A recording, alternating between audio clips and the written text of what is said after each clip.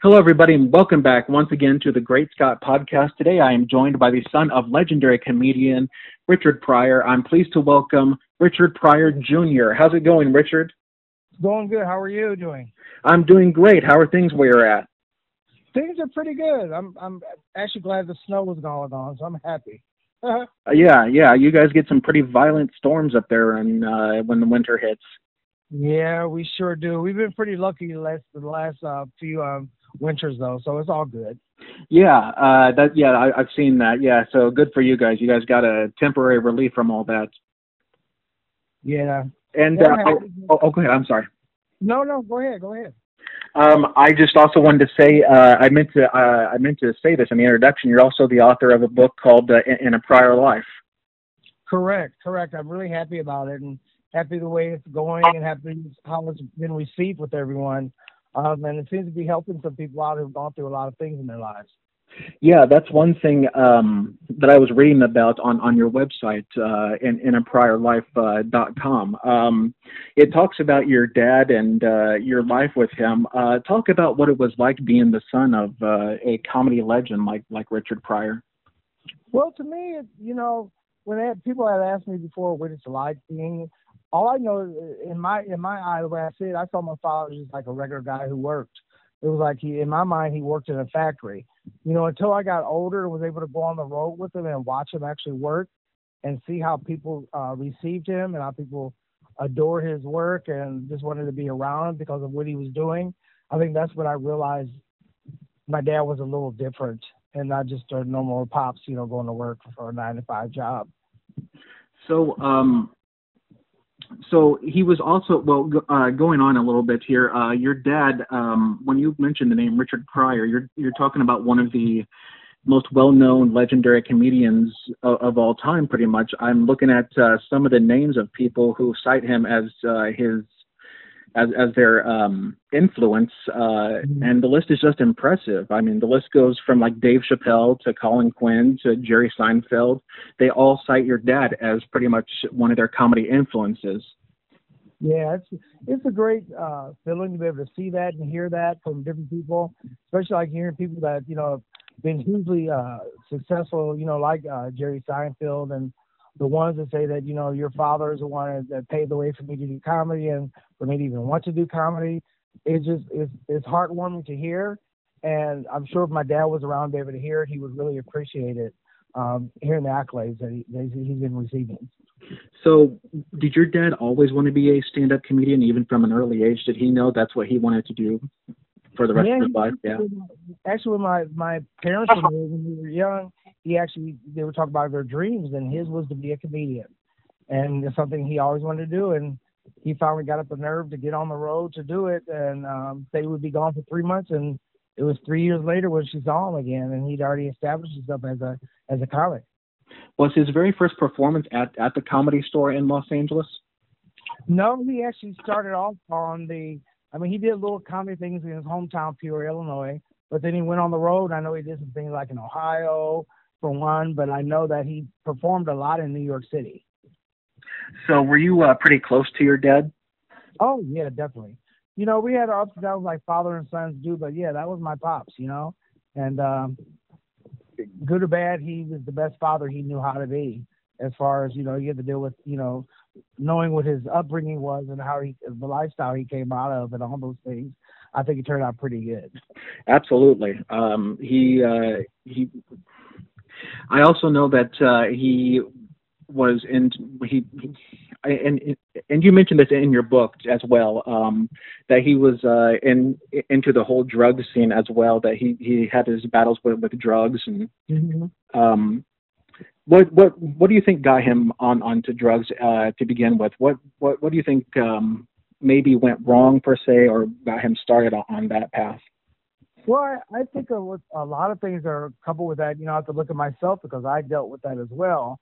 But I think a lot of times the things that we've gone through in our lives when we're younger, I think that may have like some type of input. Peer pressure also has an input in it because you want to be like everybody else and be accepted and trying things, not knowing that, the addictive personality that you may have that may grab a hold of that and not want to let go of it. So I think there's a lot of things that we go through in our lives that he actually went through in his life as well. The hurt, the struggle, and all those things. And you know, you had a mother was a prostitute, and the dad was a pimp, and great grandmother was a madam, and all those things coupled into that create who you actually are. And I think a lot of times we try to do things just to numb ourselves from thinking or feeling. He was able to talk about a lot of things, but a lot of times when you still internalize so many things that happen to you in your life. One thing that, I mean, just like you, I mean, he was very vocal about his life growing up, that he grew up in a brothel. And like you say, I mean, he didn't have the best childhood. So he went into stand-up comedy to get away from all that. Right. Yeah. I think, you know, a lot of comics are introverts or are pretty quiet. And I think when they get on stage, you're able to let loose a lot of those things. Yeah. And I think that was one of the things he actually was able to do. And there was actually, I mean, your dad also made fun of everything. Was your dad one of the first, or paved the way for African Americans to be able to do stand-up comedy? Well, it's not that he was the first, because I know there were other comics, especially like Red Fox and different things like that. But it was something about him being able to, the stories that he told were so real, as far as this person's struggle, and being able to share those things. I think that was the difference with him, my dad being his own self, being who he was. And the comic world had never really seen that, as far as someone, you know, talking about their demons and their oppressions and all those things, and making you think about it, but also making you laugh as long with it, because he took you on a journey with his storytelling. Yeah, I mean, that's one thing. I mean, audiences like to be able to relate, it seems, to their to the people that they pay to go see. It seems. Mm-hmm. Yeah. Relating, and also not so much relating is one point, but also understanding. If you've never been through something, but if somebody can tell you a story in a way that you can understand it and understand why they're doing what they're doing and all those things, I think that also adds credence to it as well. Do you think that's what has made your dad such a legend in the comedy field? Yeah, I think it was a huge part of it. You know, he was one of the first, and he came along and spoke his mind. He spoke his victories, and he spoke his losses and the ups and downs and all those things he was able to share without the world having to do it for him. He actually one of the first persons that would actually, if he did something wrong, he would mention it and bring it up and talk about it. I know that, I mean, and there's even clips about it on YouTube as well. When he had the whole fire incident happen, he was just up on stage the next week making fun of it as well, like you say. Oh, yeah. After, when he was capable of going out in public and all those things, that's one of the first things he actually did, was talk about it. Yeah, and I would have to go along with that. I mean, like you say, he was absolutely the best at doing that. He told stories in such a way, like you say, just to reiterate it, that was funny, and you were able to relate to it. Yeah, that's true. And go ahead. No, that's all I was saying. So also for your dad, Mel Brooks wanted to cast your dad in Blazing Saddles originally. Mm-hmm, sure. He sure did. And the studio just didn't have enough faith in my dad, that they didn't know how he was going to react, how he was going to act, and how he was going to show up on set and all those things. So they were a little leery of it, so they wouldn't go along with Mel Brooks and what he wanted to do.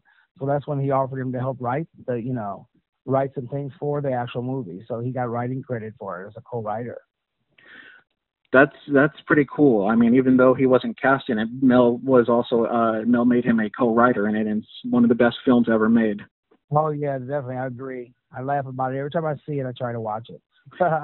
So, do you still? I know that. Do you still kind of get royalties from that movie every time it airs on TV? No, his children get nothing. His wife at the time of his death gets everything. She has the rights to his name and likeness. We have no say so over him or his legacy or anything. It's like we don't exist. Okay. So is that well? I mean, I'm sure that all this way that we're still talking about your dad all these many years later after he's gone away. I mean, just has to bring joy to you, knowing that we're, like I say, I mean, we're still talking about your dad all these many years later. Yeah, I actually do love that. I love also that, you're finally getting a perspective from one of his children as far as his life goes, and not just from one person who happened to be married to him twice. I think it's really important for the children to be able to tell the story about who their dad was to them, and how he helped them, and how he was there for them, supportive of them, and made them who they are today. Now, what was Richard the same way off stage as we saw him on stage? Oh, totally different. My dad was very quiet. He was, like I said earlier, he was an introvert, kind of shy, and was quiet. Unless you had him when he was high or performing, he was a quiet guy. I see. Okay. So, did he have a good relationship with the media, even though they talked about him a lot? I mean, did he have a good relationship with them? Well, as far as my knowledge is concerned, he definitely didn't have a problem with the media, other than if people didn't share the truth. I'm sure he had an issue with that. Right. But as far as in general with the media, he always did the circuits, the talk show circuits, and all this, because back in that day, that's what was big. The media wasn't like it is now. Right, absolutely. To hear about it, you had to go out and buy a magazine to read about it, or a paper or something. Whereas now you just click, and it's right there in front of your eyes. And we have podcasts as well. I mean, yeah, media was not like how it was back then, like it is today, like you say. Yeah, absolutely. Yeah. So now you have also followed in your dad's footsteps. You're an entertainer yourself. Correct. Yeah, I'm a singer and actor, and now an author. Yeah, I love performing, love being on stage, and love making people laugh. And if I'm doing a character, I love putting my heart into everything that I do. And as well as when I'm singing, everything. I just love that. You put your heart on the stage when you perform, and I love being able to do that. Now, I'm out here in California myself, pursuing my comedy dreams, because I used to do stand-up back home where I'm from in Kansas City. What do you think the key is to being able to stay in comedy for so long, like your dad did? I think you might have mentioned it already, but even in today's society, what do you think makes for a good comedian that people will want to still listen to? Telling your truth.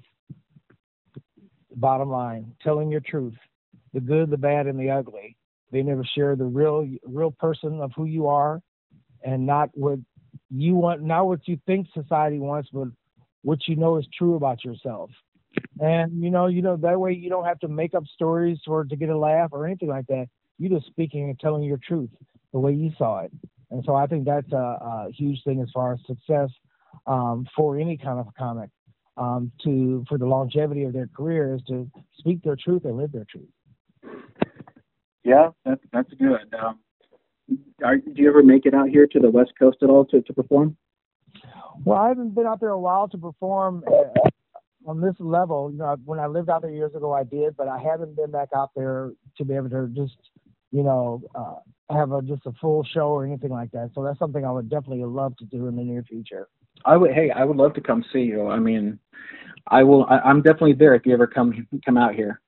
I appreciate it. Thank you so much. And so do you have family that lives out here as well? No, I do have a little brother that lives out there.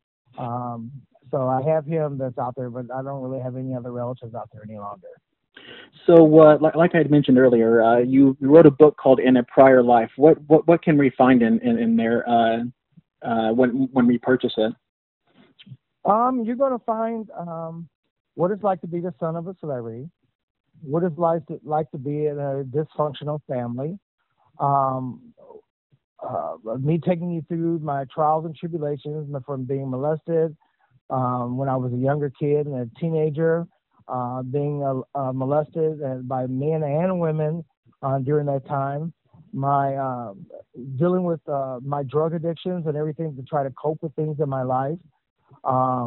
My times having violent outbursts because things didn't go my way, and seeing the maturity in my life and the growth in my life and how I've grown from those things, how your past doesn't have to dictate your future. Absolutely. You can turn things around in your life. Amen. Absolutely. I agree 100% with you. So So you had mentioned earlier, I think I saw in another interview that you had started to write this book, but then put it down and then got it back to writing again. Definitely.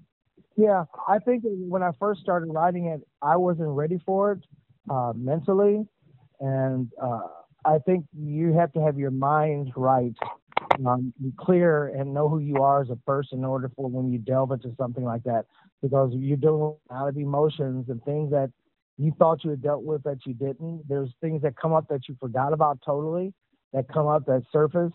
So you have to be able to process those things and deal with those things in order to be authentic to who you are and keeping it that way. That's and hence why I talk about how the fact that I can't just tell a story of just being a good story. I have to share everything about my life. You know, the things that I did that were wrong, and the things I did how I hurt people, and all those things are show what my life was about and who I am as a person, but how I overcame those obstacles. So was writing your way of being able to deal with the emotion that you had writing this book?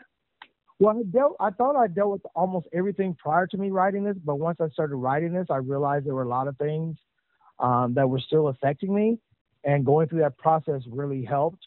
I mean, there were times I really got literally physically ill while I was doing the process of doing this book and had to stop doing it.